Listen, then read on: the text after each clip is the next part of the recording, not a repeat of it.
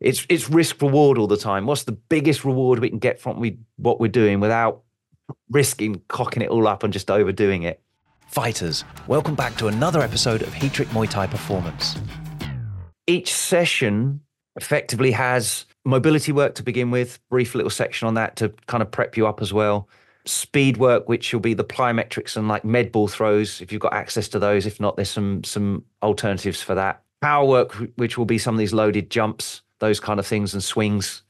And then strength work on the end, some supersets for that, which will be the foundation deadlifts, bench presses, and we kind of progress that as you go through. So to start off with, this progression, if you haven't got fight, so this means you can really make sure the athletic development side of things is progressing really nicely. It's not like, oh, we end up shortchanging that because there's a fight date and we kind of just need to go in now with what we've got. Be like 4 weeks on each one of these blocks so we can really focus on whatever the aspect is on here. So, for example, the movement and mobility kind of sets you up for everything. Functional strength is the focus, but there is speed and power work in maintenance levels in there anyway. Then when you go into the power block becomes the developmental emphasis, and the strength and the speed becomes maintenance level. So it's almost like we're spinning plates. We get this one spinning quicker while we make sure the other two don't drop off all the time. And then finally, you'd end up with a maximum speed block where the emphasis is on the highest velocity movements, and there's maintenance strength and maintenance power levels in there, so you don't lose it all. And then you basically go round and you can start the whole phase again, but we just shift things up a level so it keeps pushing you on.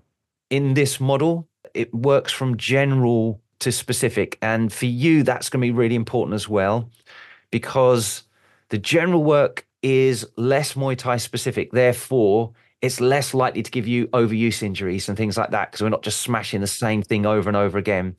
And we turn the crank on that so it gets more specific as you move through the blocks. But we reduce the volume, so it's not like you're really overdoing it.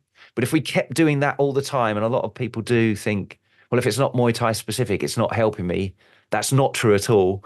And all they're literally looking to do, especially as you get older, is then create loads of repeated stress on certain movements and tissues and tendons and stuff that give you overuse injuries. So you kind of want to do a little peak on that, do a nice little conversion, and then come back out to general work and reset and build the foundation level up and shift the whole lot up together again.